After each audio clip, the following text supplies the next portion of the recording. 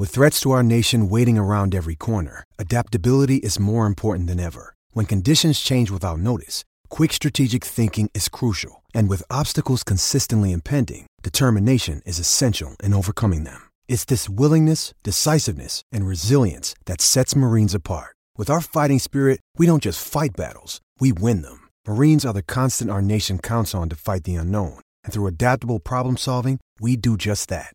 Learn more at marines.com. Another day is here, and you're ready for it. What to wear? Check. Breakfast, lunch, and dinner? Check. Planning for what's next and how to save for it?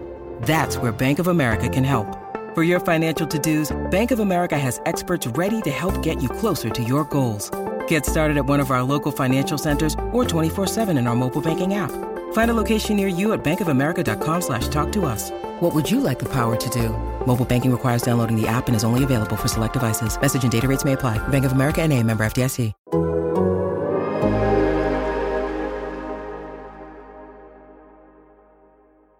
Hello and welcome to the Game Theory Podcast. I'm your host, Sam Vecini. We are presented by The Athletic. Today on the show, James Edwards and I, we like to periodically get together on the show and break down the NBA. The thing is, though, that what we decided to do over the last couple of days is the boring stuff. It's not the exciting stuff. We dredged through NBA Media Days, which, as James will tell you, I'm going to ask him here momentarily, can be just the most banal, boring days that you have. And we got the most important storylines for you that you need to know heading into this NBA season that came out of NBA Media Days. James was at his own media day as the Athletics beat writer for the Detroit Pistons. James, first and foremost, how are you doing before we get into how Media Day was? I'm doing good, man. I'm tired, but it's not from just laying around all day. I'm glad to be back in the swing of things, to have a reason to wake up and take a shower instead of letting that linger till 3 p.m. It's good to get my hygiene back on track. It's also just good to be kind of just have something to do every day. The summer months are fun and you enjoy them, but when September hits, you start to get that itch to like, all right, I need something to do today. So I'm in a good space. Yeah, it's been a fun last week. So you were at the Detroit Pistons Media Day. Yes. What can you explain for people what the vibe is at these media days before we dive into the things we wanted to talk about? It's essentially speed dating. I think that's a great way to describe it, because not only yes, it's media, and I think when people think media day, they think like the reporters who cover the team, like this day is all about them. It's not the case. Yeah. The teams get their own media. So like when you see the Pistons intro on the Jumbotron before the game, that's shot at media day. All these gimmicks where they're doing name this movie or name this island or name 10 countries in Africa, like that stuff's done on media day. So the players are getting dragged in all different types of directions. And then when one guy has a free moment, he steps into the press room, and that's when we have our crack at him. So a lot of cliches. A lot of how much weight did you lose? How much weight did you gain? The best shape of my life, the worst shape of my life. It is what it is for a writer. It's not necessarily the best place to get content. But it is good to see everybody and kind of get back in that mode too. So we have a whole section listed here for Muscle Watch, because we got one of the all-time great Muscle Watch quotes in history on Monday in the United States. So let's dive in, though. We're going to set a 5-minute timer on each of these things, and we're going to talk about them. And we're going to kind of dive into what they mean in terms of league-wide implications. So first, Shai Gilgeous-Alexander finally addressed the constant rumors that seem to be pervading the internet about his status as a member of the Oklahoma City Thunder. I found this entire thing to be completely ridiculous. I don't really understand. It feels like it just came naturally out of like some New York Knicks fever dream to try and get Shai Gilgeous-Alexander out of Oklahoma City. He's Sam Presti. Zion. Yeah, Sam Presti on Sunday said the only reason we're talking about it is because another player on another team got traded. The machine, the aggregation machine, is empty now, so we need a little more content. That's the price of admission. It's not a penalty. No one's out to try and disrupt the Thunder or create problems for the Thunder. It's a business we work in. You shouldn't be surprised by that because there needs to be content. We need attention. Attention drives advertisements. Advertisements drive salaries. That's how it works. We have to be able to perform irrespective of that. So I think I'm level setting that to say that if Donovan Mitchell was not traded already, you wouldn't ask me that question. So therefore, I don't think they're related. Shai Gilgeous-Alexander tells our Andrew Schlecht, dear sweet friend of the program, Andrew Schlecht, I know what I signed up for when I signed a 5-year extension, and I don't think we're going to be losing for much longer. I believe in this team. So Shai Gilgeous-Alexander, I have not understood these trade rumors from the jump. Have you? No, I have not. And I also, as a media member, you ask that, like when you're trying to manifest, you're trying to connect dots and it's not like a natural storyline. Like I just don't I don't understand what you think their answer is going to be. Like, I feel like it's just a wasted, like I'd be pissed if I was sitting in that media room ready to go home after 3 hours and you're asking about him getting traded. Yeah. And also I'll say this, like the way that Andrew did it, I think makes sense. Like you have he did a great job. Yeah. Yeah. You have him sat down for a one-on-one and he is on camera. He gets a chance to address it and that's it. Right. Yep. You do it like in a media session, it's just going to create chaos. Yep. Right. Yep. But I like the way Andrew did it. I think it was smart, but I don't really get where the Shai rumors have come from. It feels like there are other front offices maybe that are trying to like leak into the media to try and pull Shai Gilgeous-Alexander out of Oklahoma City, as opposed to like, why in the world would Oklahoma City even want to consider moving Shai? Like even by some ridiculous standard, like I don't believe this has happened, but even if he would go in to Oklahoma City and say, hey, Sam, I really don't want to be here anymore. I would like a trade. Sam Presti is just going to say no, right? Like, right. Yes. You're locked in. You're the part of our rebuild along with Chet Holmgren and Josh Giddey. We're not moving you. Like that's what it would come down to, right? Yeah, no, I'm with you. I think where it comes from, I don't think that narrative would have been stirred up if Chet didn't get hurt. I think I think there's the idea out there that the Thunder, and they were going to probably be really bad again if Chet played, but I think there's the idea now that they're like, okay, they're going to tank again, like tank a season again. And it's like, well, you have this good young player. Maybe your timeline's pushed back a year because Chet got hurt. Like, does it make more sense to trade him? Like, I think those are the dots that people are connecting. If it's not what you said, kind of starting to be planted by opposing front offices, I think those dots are what people are trying to connect. And it's like, no, like Shai's still young. He's still very young. He's still under contract. It just doesn't. He doesn't seem disgruntled. He signed that deal in the middle of them being absolutely terrible. He knew what he was getting into. Like it's not like he was Kevin Love when Kevin Love signed his deal and he thought it could go one of two ways. Like Shai knew what it was. Yeah, and Shai is in the first year of this deal. Like it's not like he is, in year 3 and time is running low for the Thunder and, they need to make strides now. He's in the first year. This is the first year of this extension. Yep. It is insane to think that the Thunder would move him at any point in the next year. Maybe like if things broke totally wrong, they won 10 games this year and like it turned into a total nightmare and he really got disgruntled, which by the way, like Shai Gilgeous-Alexander, not a guy to like, go to the media and absolutely trash things, right? Yeah. Like he's pretty quiet by nature. Yeah. I just don't even see that. Like it seems like a very silly conversation to me. It just does. I'm with you. I don't think it happens if Chet doesn't get hurt. Number 2, Zion Williamson. I think the note that I sent you in our little preview is Jesus Christ, Zion Williamson is jacked again. Yeah.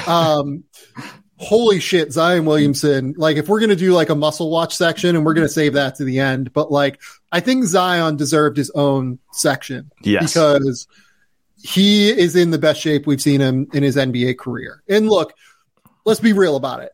That's not saying a lot. Zion has dealt with injury. He dealt with injuries his first year, and I think came back and didn't really have conditioning. His second year, he was in pretty good shape, but I think that like you could see it defensively, right? Where his kind of motor didn't run all the way hot all the time in comparison to what it did at Duke. Mm-hmm. Last year, obviously, was out for the whole year. There were many images of him looking like he was something like 300 pounds. He looks phenomenal this year. And this is something Will Guillory at our website has written about. You should go read his story about how he's gone about doing it. But Zion looks awesome. And I've had some questions about this New Orleans team and just the lineups they're going to use, not about the talent. I think they're extremely talented. But seeing Zion come in like this just makes me think, oh, has a chance to be like a monster team. Yeah, no, I agree with you. I hope for Zion's sake that, assuming he hasn't been in New Orleans a lot the last few months, I hope now that he's back in New Orleans permanently, that doesn't impact what he's built, because kudos to him. It looks like he really worked his tail off. But as you know, Sam, that New Orleans food will get you. There's a lot of it, and it's not very good for you. So I'm actually very curious, because I think that is kind of like a base point, because this is legitimately, with our own eyes, the best we've seen him look. And if he goes through a season and we start to see him maybe gain a little weight, like maybe that is a conversation that needs to be had. But he looks phenomenal. I agree with you. There are questions about the lineups on this Pelicans team, but this is like, they're going to be my league pass team of the season. Like, when I'm not at a game and the Pels are playing, I'm going to be watching the Pelicans. Like, I think they're going to be so much fun. Yeah. And you know what? Like, there's the big thing about coming into the season in shape for players is that the season goes so quick. It just is so fast paced, and you have games every night, and you're just like losing calories. Guys tend to lose weight throughout the season as opposed to gain weight, because it's just hard to keep it on. It's hard to keep that kind of muscle mass on. Now, as long as Zion is on like a, strong diet and like has everything going, I think there's reason to believe that like he could get even in better shape throughout the course of the season, not worse shape, because of this. So it's enormously important that Zion's coming into play, and coming into the season as healthy as he is and as in shape as he is.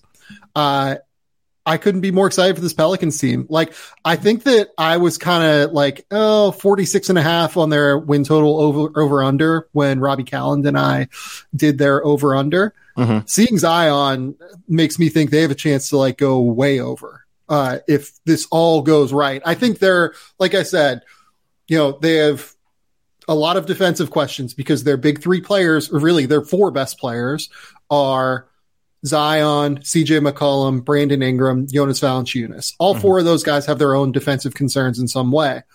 But if the offense is as good as it has a chance to be, it might not matter. And they're long, they're big, they're athletic. They have Herb Jones and Trey Murphy. Like, they might just be able to shrink the court on teams defensively while being more athletic and being able to do everything they want offensively.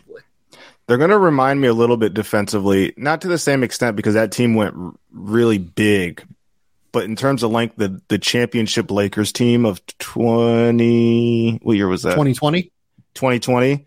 Like, just when you saw that team in person, how long they were and how big they were. Like, again, they're not going to have the exact same size in the front court, but I mean, you just named a bunch of guys that just have abnormal wingspans, and I think they're going to shrink the court. I think that alone might make them a little bit better defensively than the individuals that they have. I can't wait. I want to say, like, I want to give like a shocking hot take prediction for the Pelicans, but I can't think of one that's not a little too hot to touch. But I'm going to think of one, because I love this team. I love this team. Okay, let's go to a bit more of a depressing media day. Mark Spears noted that the Phoenix Suns had what he called, and I quote, the most depressing media day in history. DeAndre Ayton does not look real enthusiastic to be there. He he is on video saying that he and Monty Williams have not talked since Game 7 against the Mavericks when they got into a verbal discussion on the sidelines. Let's go with James Jones. Obviously was asked about the Robert Sarver investigation and suspension. He was quoted as saying he was in a state of shock. Just personally, you don't want to see those types of findings. You don't want that to be the narrative around your organization. You don't want that to be an issue. Just a wild situation with Phoenix, because this team won 10 more games than anybody else last year in the NBA, and it feels horrible. You have to feel really horrible if you're a Suns fan right now, given the cloud over that organization. Maybe this is on me, and I wasn't paying attention as closely as I needed to this offseason, but I was kind of taken aback by the DeAndre Ayton session. You would assume, while even though going through the whole free agency process with him and is he getting traded, it wasn't handled well. It was very clear that there was a situation there, but I would have guessed that at least got to a cordial point. They don't have to be best friends, but I would have assumed it was at least cordial. Obviously we have no idea. I mean, it sounds like they don't even look at each other when they walk past each other. How would they have not talked? That's my question. I wonder. I thought I saw a tweet. I thought I saw what you said, but then I thought I saw another one that says they didn't talk about Game 7. Maybe, yeah, but how do you not address that? Exactly. Especially when you're bringing him back in the building, he was doing the team promos for the new jerseys. It felt like everything was starting to be good. Man, it just goes to show you in this league how quick a title window can close. Not saying that they're still not titles contenders, not saying that they can't figure it out, that whatever, but I mean, that was the one team that got everybody to like Chris Paul. People were rooting for Chris Paul because that Suns team they were just so professional, the way that they played, the leap that they took when they added him. It was hard to find somebody that didn't enjoy that Suns team and wasn't rooting for that Suns team. Yeah. But now it's do the players get along? Does Chris Paul have another year left in him? How is this affecting Devin Booker, who's just been kind of quiet and as he is just doing his own thing, but I'm sure it's impacting him in some way or form. So yeah. Very weird. In the Robert Sarver, we haven't talked about Robert Sarver, but Robert Sarver, this investigation found that he is credibly accused of making racist and misogynist comments and, running the organization, unfortunately, in a manner unbecoming of an owner, in my opinion, at least. Yep. And he's selling the team. And, even in terms of just the impact that would have on an organization full of Black men and an organization that has women that work there. And on the same side, on the NBA side, Cam Johnson is in the middle of potentially an extension talk right now. And how does that impact his play on the court? Can they even give him an extension right now, given the ownership situation being in flux with Sarver selling the team? These are all important things that I don't know how to answer. Yeah, no, I'm with you. I just think there's too much sideshow distraction. And internal distraction. You're curious to see how even their fans react. That was a place, my first couple of years on the beat, I mean, you could get a seat in the bleachers and move down to the first row, and then they get good and that place is absolutely packing. And it's now, do people take a stand on the ownership? And it's going to be very complicated. I think even more nuanced than, we can imagine for those that are actually involved. And yeah, man, the DeAndre stuff was weird. You'd imagine that it would at least be cordial, and it doesn't even sound like it's cordial right now. Let's go to the Los Angeles Lakers now. The Los Angeles Lakers, LeBron wants the team to improve defensively.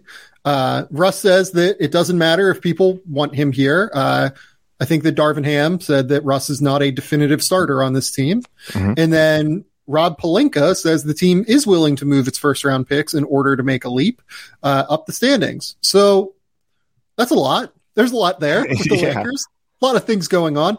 Of those four things that I just mentioned, what do you think is the most important thing that came out of Lakers Media Day? I think the most, can I switch that question to interesting? Yeah. Because, listen, if Pelinka, so what are they willing to move those first for? Because I mean, it seems like they're not willing to move 2 firsts for Miles Turner and Buddy Hield, is the impression I've gotten.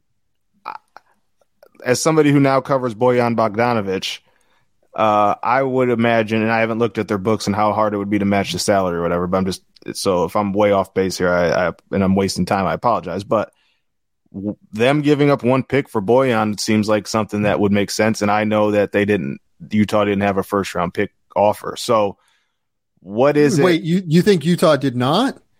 I was told that they did not have one that was enticing. Like it sounded like, okay. Yeah, I'm sorry.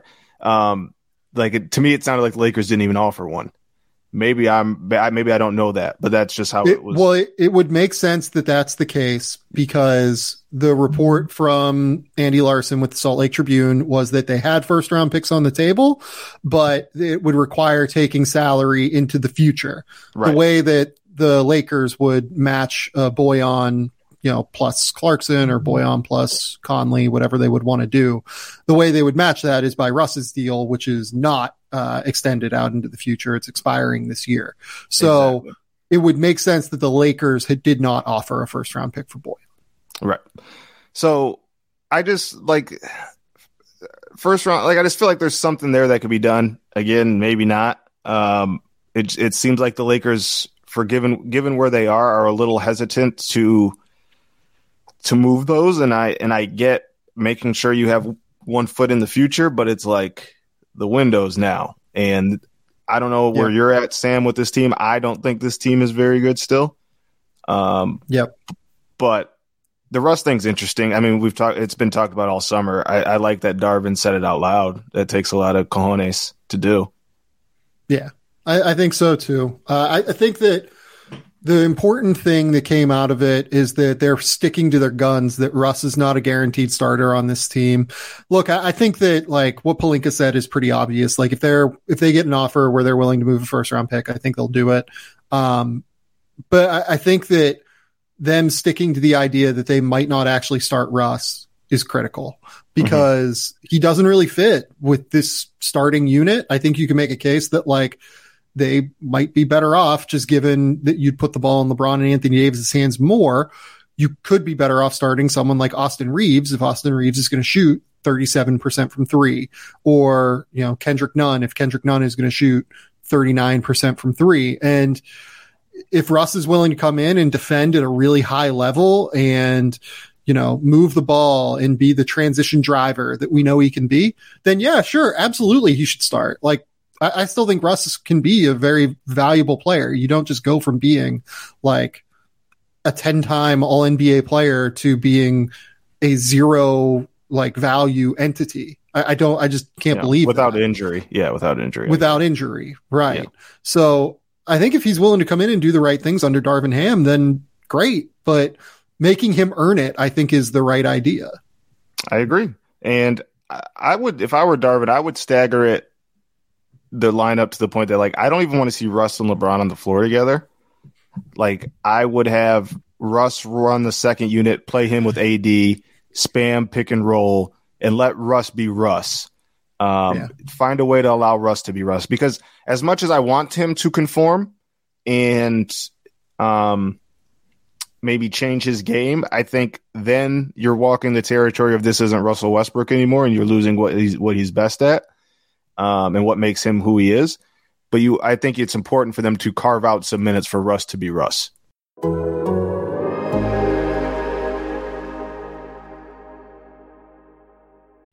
We're talking about players securing the bag when they get drafted in June. I need to tell you about securing your internet connection with NordVPN. What is a VPN? It's a virtual private network. A VPN reroutes your traffic through a remote server, encrypting it in the process. This is going to hide your location from your ISP, hackers, and from other people looking to get your data. Everybody knows that I watch as many movies as I can. I think I've probably watched like 40 or 50 this year already. Some movies are blocked in Australia. It's really hard for me to watch them. For instance, anybody who's tried to get their hands on Godzilla -1 recently knows that it's basically only available in Japan, and you need a VPN if you want to go to like Amazon Prime or something to be able to watch it. So when I'm blocked from watching a movie in Australia, I just queue up my VPN. I change my location and it unlocks a category of movies from all of my favorite streaming services. As somebody who's always on the go, connecting to public Wi-Fi is a necessity, but it's also just a goldmine for hackers. That's where Nord comes in, creating a secure tunnel for my data to travel through away from prying eyes. There are other benefits to Nord as well. Your browsing history is yours and yours alone. Your virtual location is masked from those who seek to track your every move. It's like having a force field around your online identity. NordVPN also goes the extra mile with threat protection.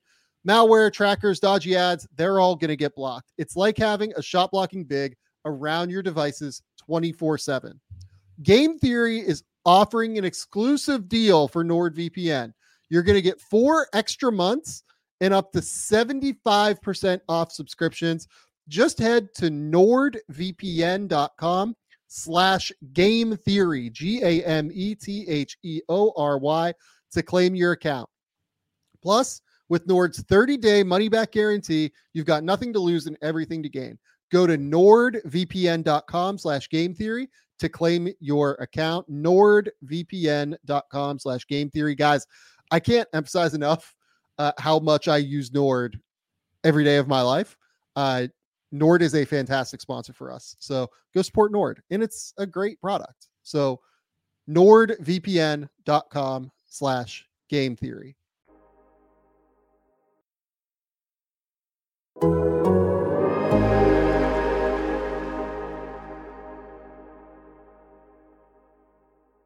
Okay, let's go to the next topic here, which is the Brooklyn Nets. I have a lot of quotes here, starting with a beautiful one from Kyrie Irving. Kyrie Irving on the Nets summer. It was a clusterfuck. Thanks, Kyrie. Good call. Accurate. Very. Very accurate. Sean Marks and Steve Nash did not look particularly comfortable answering questions about Kevin Durant. Sean Marks was quoted as saying, "First and foremost, I'm not his boss. We're partners here," parroting the language that has previously been stated. And if he wanted out and still wanted out, he wouldn't be here. He said it's pretty difficult to get like for like with a Kevin Durant trade. Said when Kevin Durant took his trade request back, plenty of GMs called Marks and essentially said we wouldn't have dealt him either. Kevin Durant said on not being traded, "I'm not disappointed." Then went on to say, "I think it's a year of growth, a year of us looking in the mirror like we fucked up as a team, you know, and that only makes you better. So I'm banking on that. I've got faith in that. We've got guys in this locker room. We've got people in this organization that want to see this organization be one of the most prominent in sports. So I'm banking on that." Durant also was asked about Kyrie Irving's contract situation and if that played a factor in his desire to leave. KD said, "A lot of people have in their minds that I control everything here with the Nets. I only control my job as a player. I'm not a liaison between Kyrie and the Nets." Honestly, I think fair. Like, I didn't really have a problem with anything KD said. I have a question for you because maybe I'm not thinking outside the box enough. With this whole Nets saga, I've never understood one thing. Mm-hmm. What did Brooklyn do? Like I honestly, I'm pro player 99.9% of the time, but I honestly don't understand what the Nets did wrong in this situation. They've catered to those two and Harden to the epic degree. They let them pick their coach. The player chose not to get vaccinated and stay away. The other player asked for a trade. I'm never pro team, but I do not understand why Brooklyn needed to look in the mirror. Am I missing something? You know, I don't know that it was anything Brooklyn did necessarily. I think that, and look, the last thing I want to do is put words in Kevin Durant's mouth because that's how you get retweeted by Kevin Durant and get the crazies in your mentions, right? Yeah. But it could have just been simply that, you know, that there were questions about how good the team was going to be. And, I think Kevin wants to win another title, right? Like for any explanation that the thing that I try to think about with Kevin Durant when he does anything, I try to limit it to basketball straight up, because I think that's what matters to Kevin Durant. I think Kevin purely is focused on basketball matters, pure and simple. And I just wonder if he thought, hey, look, we have 1 year left with Kyrie. Like, that could be a problem, and Kyrie can opt out at the end of the day. Maybe he just didn't want to be stuck in a bad spot where, he's in his mid-30s now, and he didn't want to be in a year where he wouldn't be competing, maybe. I think I hear what you're saying, but to me, my brain automatically goes back to, well, if this was about basketball and competing, I have a hard time believing Sean Marks wanted to move Jared Allen and start DeAndre Jordan. Yeah. And that's where it comes back to for me. It's like, were you serious about winning? Because this guy just made an all-star team, this young 20-something-year-old who doesn't need the ball and can still move. But but what your words are telling me is that Sean Marks wanted DeAndre Jordan over Jared Allen. That's what he said by saying all he does is his job. So I hope KD. I love KD. I think he's the greatest scorer I've ever seen. I think he gets a bad rap, but I still just struggle to find what the Nets did wrong. I don't think the Nets did anything wrong. I think it's purely that I just wonder if Kevin didn't have faith, in June in the organization, and maybe things have changed. Maybe he's seen Ben Simmons and sees Ben healthy and likes what Ben can bring, and maybe he sees, obviously he knows what Kyrie can do, and he has seen that Joe Harris is healthy again, and I don't think they've seen TJ Warren on the court yet, but maybe but they probably have seen Royce O'Neal, which will help their perimeter defense, which was a dumpster fire last year. So like, I don't know. It's tricky. I don't think the Nets did anything wrong, but I will be interested to see how long of a leash all of this gets if things don't start well. I think the Nets have a chance to be really good. I just wonder how long of a leash everyone gets. Let's go to something that actually was not on our list, but I'm going to ask you about it anyway because it's important now. Lonzo Ball apparently can't run or jump yet. Or walk up the stairs. Yeah. And he is having, I believe, arthroscopic surgery on his knee. And it seems like he's going to miss like a pretty substantial portion of the season. I don't know if it's going to be like a month and a half, 2 months longer. It seems a bit unclear right now. This is this is a really important injury in the hierarchy of the Eastern Conference, because it means that the Bulls really need Alex Caruso to stay like 100% healthy. Yeah. When that team lost Caruso and Lonzo last year, it was really hard for them to defend, and it was really hard for their offense to run as smoothly because of how good Caruso and Lonzo are as ball movers. Yeah. What is your reaction to the fact that Lonzo Ball, it seems like, is going to miss a pretty substantial portion of the season, it feels like? Well, first and foremost, as a basketball fan, it sucks because I love Lonzo's story. I love that he kind of faded out of this reality TV, social media era spotlight and just settled into becoming like a really freaking good basketball player.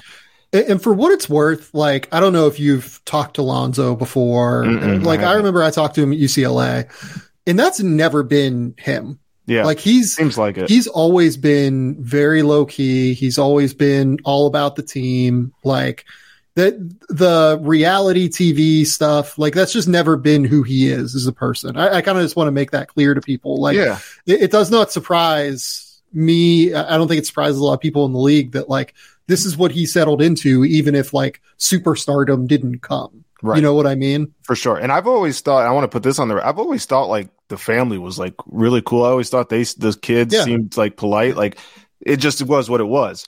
But and like I've even talked to LeVar before, and LeVar is like, for all the like I like him and everything. Yeah. He's not like as bad as what people think. I believe it. But I just genuinely like the player that Lonzo's become. So that stinks first and foremost. But secondly, like you said, you hit the nail on the head. This is a team that even on paper, right now has, even without having much success, had kind of a small window or small room for error, given they have DeRozan on that deal and he's getting up there in age. Pat Williams, they're still trying to figure out what he is. That could be I think he's going to be the X factor this season for them. Is he ready to take on a big role? But Lonzo was settling things to have Levine coming off one of his better years. But he's always hurt. So it's like, there's just so much possibility with the range of where the Bulls can go, but to take out your 1B, 1A defender, your ball mover, which that team desperately needs on the offensive end with the other two perimeter players around him, it stinks and it puts the Bulls in question. And I already didn't love their bench much last year after the injuries. And I can't think of anything they've done to juice it up this offseason. I can't really think of anything the Bulls have done.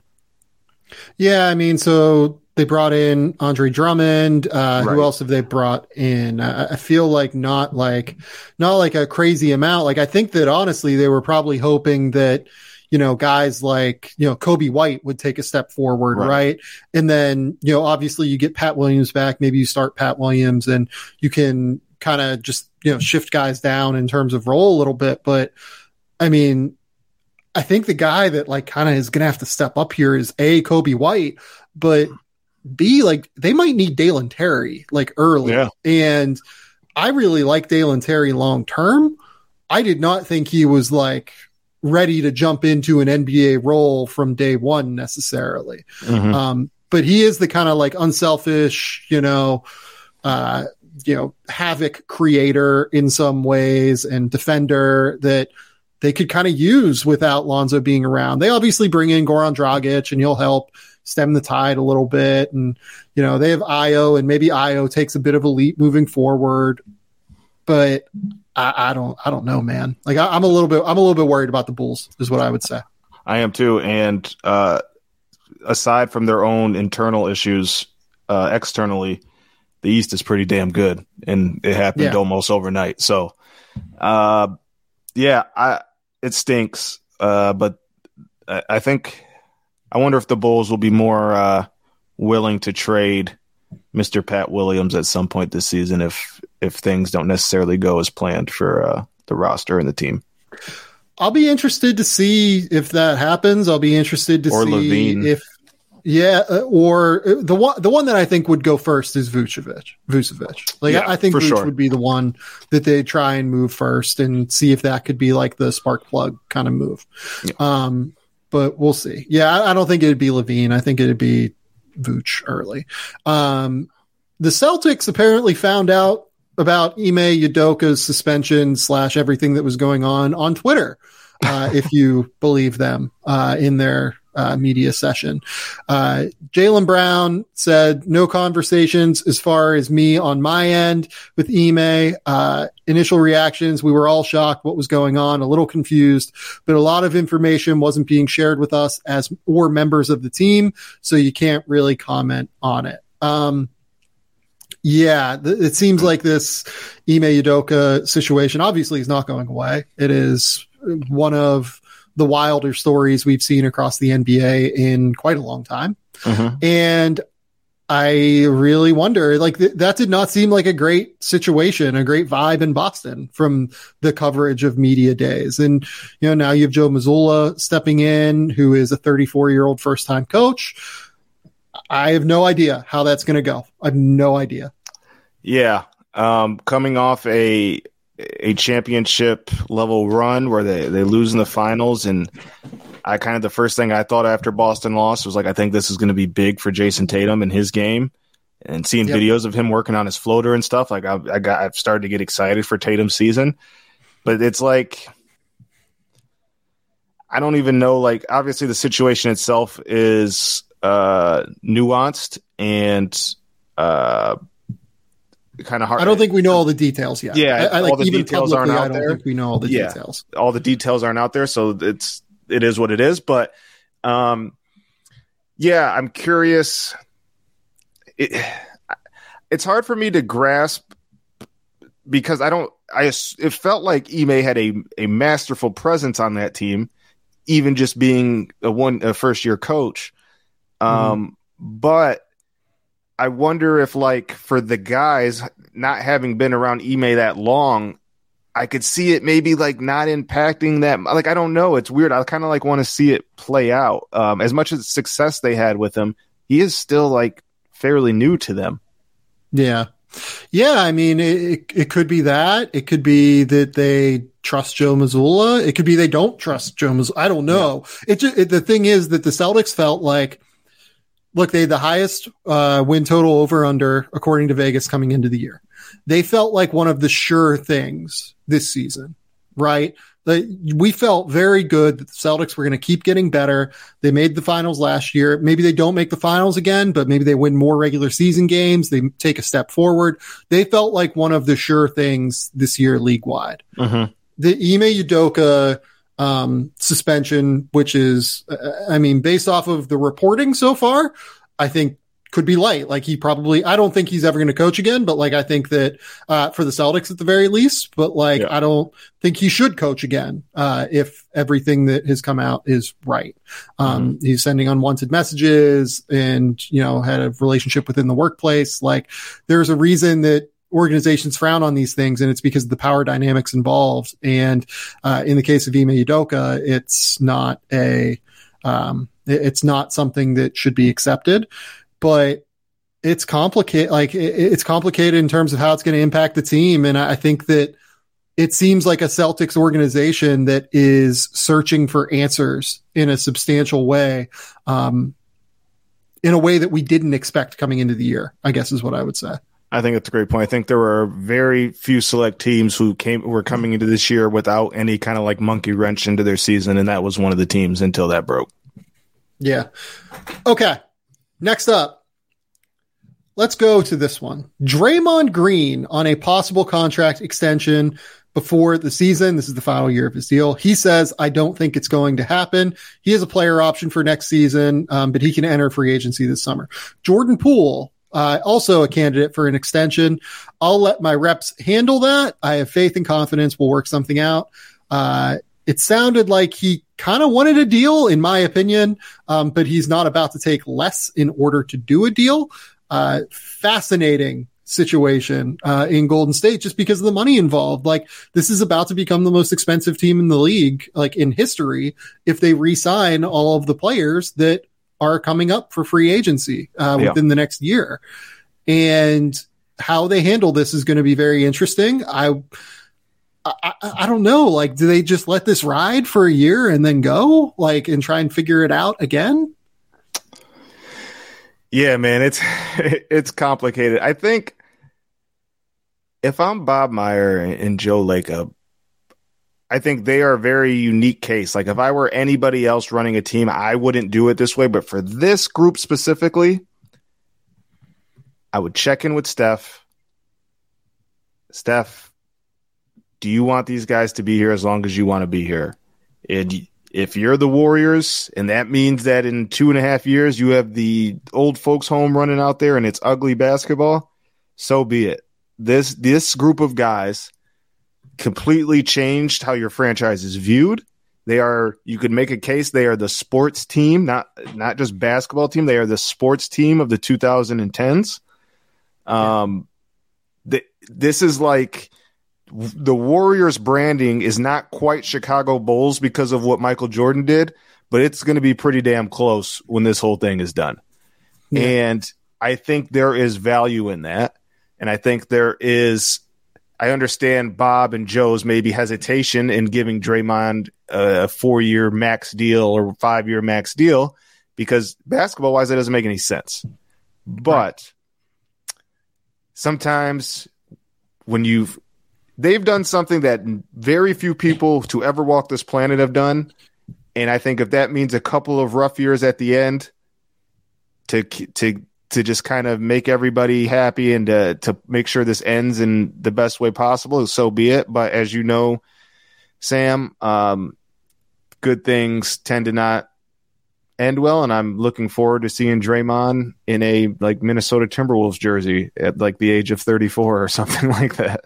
Well, here's the thing. So think about the way the Bulls dynasty ended. Mm-hmm. It ended with them deciding on a last dance and then trying to go down the road of like the Tyson Chandler, Eddie Curry rebuild. There's no guarantee that that's going to work. And I think that what Golden State is trying to create and foster is a situation where they don't have to do that and that they're going to be able to transition smoothly with guys like Jonathan Kuminga, Moses Moody, maybe James Wiseman. Although I will say, like, James Wiseman needs to really show some signs here because that is a $10 million salary that gets mighty expensive for them in terms of, you know, luxury tax payments with all of these guys that they're going to have to sign. So like this is the year where Wiseman's got to do something to show. I still have stock, so I'm hoping he does. I hope he does too. Everything that you ever talk to anyone around basketball, they'll say James Wiseman is just like a terrific person, and that it's unfortunate that all of this has happened with him in terms of injuries.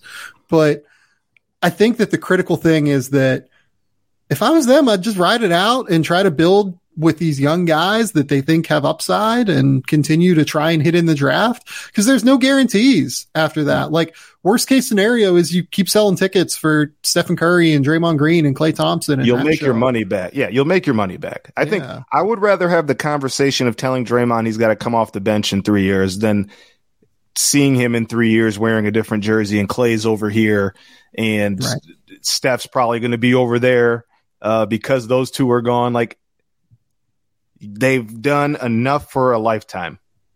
Well, and with Dre too, you got to wonder. TV is calling Dre. It's coming. You know, like, let's be real about it. Like, it's coming. Yeah. And I wonder how long he'll hang around at the end of his career. Like, I don't know if he's going to be a hang around guy. Like, he might just be. He might be someone that's like, I can walk into any TV job I want at the end of my career, point blank. And he'll be able to, and he'll be able to do it for an absolutely obscene amount of money because he deserves it, because he's an awesome speaker about basketball, and he's opinionated, and he's really, really sharp. But like, I don't know, man. Like, if I was him, I might not want to hang around. Like, he can be the most relevant person talking about basketball on TV when he retires. So I don't know. It doesn't surprise me. The Jordan Poole one's the bigger one for me. Like, I just don't know what they do with Jordan Poole. I would imagine they sign him, but like, if I was Jordan Poole, I'm not taking less than $28 million a year or whatever. Right. No, I'm with you. I think that one's the Draymond one sucks. It's not necessarily tricky. It just sucks. Like, you're gonna have to make a decision either way. The Jordan Poole one's tricky. Yeah. That's tough. Okay. We're out of time on the Warriors. That was the first one. We got through 8 without going over. I'm proud of us. Good. As long as we didn't do it on OKC. Sorry, Andrew. Kawhi watch is here. He's going to play this season. He looks massive in like the greatest way possible. His thighs, dude. And his shoulders. Like, he just looks absolutely enormous. Yeah. He's I really don't know. This is Ty Lue. I really don't know. We got to be smart about the situation, about the process. The great news about Kawhi is he feels great. I love it. I'm so excited to see Kawhi Leonard play basketball again. Kawhi Leonard is awesome. And I'm going to use this just as a jumping point to talk about the Clippers. It feels like they're like kind of the sleeping giant this year that not enough people are talking about. If he and Paul George are healthy and at like 100%, this team is so deep. Like they like John Wall is like their 7th man. Robert Covington or Marcus Morris are like their 8th and 9th men. Luke Kennard is making $16 million. And like, he's probably a part of the rotation because he's a 40% 3-point shooter, but like, it's no guarantees, right? Like, Norman Powell exists. And their 4 guards are, you know, Reggie Jackson, John Wall, Norman Powell, and, you know, obviously you have Kennard, but who am I missing here? There's one more that's like just not on top of my brain for some reason. Terrence Mann. They have Terrence Mann, and like it's just a loaded team. It's the best roster in the league, top to bottom, and I don't think it's particularly close. I don't either. Yeah. So like, it feels like this team's loaded and they're ready to make the run. If it feels like that, if Kawhi is 100%. If I get 70 games out of Kawhi, the Clippers are my team in the West. I think I agree with you. Like, they are so good. And Kawhi basically getting a year and a half off? Yeah. Was it 2? Yeah. It's about a year and a half, yeah. I still think when he's healthy, like, he's the third best player in basketball. Paul George is like one of my favorite players of the last 10 years. So, like, I'm very biased, but I just think Paul's a phenomenal player. And I mean, everybody thinks Paul's phenomenal, but like him and Kawhi together, doing what it did last year without Kawhi, I think that really was big for like just the confidence of even like the few young players they did throw in there, and like you said, having that kind of almost like resurrection squad that they had with Reggie Jackson and Marcus Morris, and I'm probably missing somebody else, but it is Nick Batum. Like, yeah, like here's the thing, like Amir Coffey would be in the rotation for 80% of teams around the league, 85% of teams around the league. Yeah. He might be the Clippers like 12th man. Yeah. Like it's and crazy. I think they like Jason Preston too. Like, and he will probably be in the G. Do they have a G League? What's the only team without a G League? Yeah. The Agua Caliente. That's right. The G League team. That's right. So like on paper, my pick to win it all this year, if healthy, is the Bucks. I think the Bucks get there this year. But I think the Clippers, if I can get 70 games out of Kawhi, I'll even give them 67. They're my pick. All right. Muscle Watch 2022 is on. We had an all-timer from James Harden. Someone asked him about getting into better shape. He said he's lost 100 pounds. Tweet that. James Harden, just an absolute king. He looks like he's in great shape. Shout out James Harden. Good. Yeah. Yeah. Not 100 pounds. Derrick Rose has lost 20 pounds. He looked very skinny. That shocked me. Very, very skinny. I didn't know that until I saw it in our conversation. I didn't know that. I haven't seen the photos. I got to check that out. Yeah, Derrick Rose has been doing like he's been like a big proponent of like yoga and Pilates and like core stabilization stuff. From very what holistic, I gather, of course. Yeah, I noticed that in Detroit. That's one thing I want to say. Derrick Rose is one of my favorite players I've covered from a personality standpoint. I know stuff in his past with me covering him. I was very surprised for as quiet as he seems to be and just kind of this larger than life figure he once was. That is one of the most down to earth people I've covered. It's interesting. Who loves the game. Yeah. Yeah. But most importantly, to move on from Derrick Rose, Alexei Pokusevski, Pokuism is back and thriving on the Game Theory podcast. I love Poku. He's up to 210. Let's go, Poku. Here we come. Poku's up to 210, baby. Yes, the league. It's getting taken by storm this year. Poku's don't you worry. Something. He's going to be something one day. Cade's up to 226. Throw that one in there. Yeah. So let's do that. Let's finish on that. Detroit Pistons Media Day, because I'm sure there are people watching for you and want to hear about the Pistons. Okay. Detroit Pistons Media Day. What are the most important things you learned? Cade put on weight. I noticed it in his shoulders. The Pistons are ready. See, it's not. This is kind of the Pistons are ready to like compete every night. They didn't put a cap on what's acceptable in terms of postseason or not, but they want to be the team that you hate playing every night, which they did at the end of last year. So building off that, I think that they're gonna go Stewart, Bojan, Bay, Ivy, and Cade to start the year. I think Dwayne's going to give Ivy every opportunity to start, and Burks is out until Burks is out for he's going to be reevaluated in 3 weeks. So that spot is really there for him to lose. They're going to be fun. Yeah, it was very cliche, a lot of cliche stuff, but it was they're going to be a fun group for sure.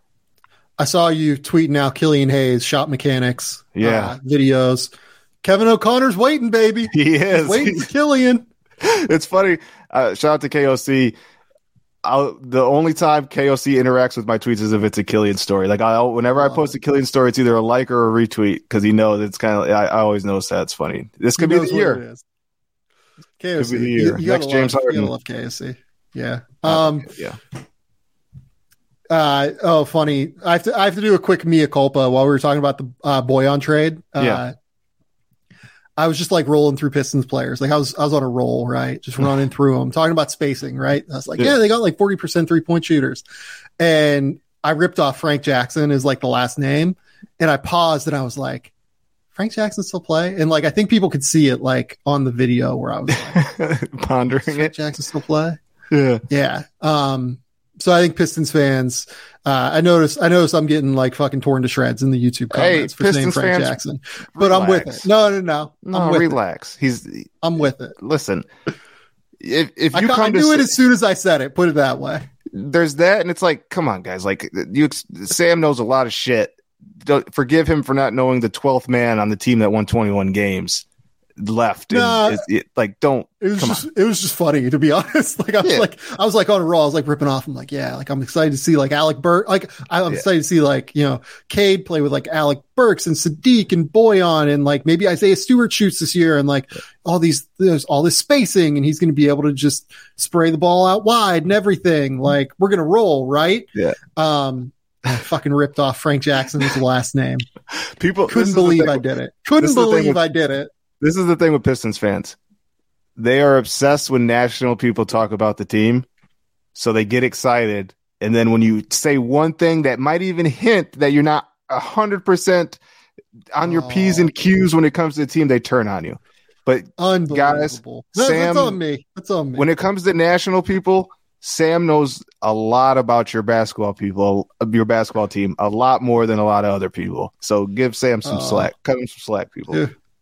It was funny. I was in. Okay, James, tell the people what you've got coming up this week in terms of writing. Tell the people where they can find you on the internet. Yeah, if you're into the Pistons, or if you're from France, or if you just like Killian Hayes, like KOC, I had a story yesterday that talking to Killian's longtime trainer about the work that went into tweaking his jump shot. You can check that out on The Athletic. About 2 hours ago, I posted a Q&A with who I think will be the Pistons breakout player this year, Isaiah Livers, who had his man, we didn't talk about Isaiah. Oh, man, I'm so in. Oh, okay. Your face made me think that like you thought I was crazy. No, I think he's good. Like I thought he was going to start before. I thought he might start before they did the Boyan trade. Yeah. He's going to be good. He was so I'm good with in it. Summer League. Yeah. Yeah. I'm definitely with you. That's my pick for the Pistons breakout player this year. I did a Q&A with him. He has not had a healthy summer since full summer since 2019, 2020 COVID, obviously. And then if you know about him, he had a foot injury and surgery at the end of Michigan and missed all of last year. So check that out. And then, later on this week, there'll be Pistons stuff throughout the week, but those two are fresh and up right now if you want to check those out.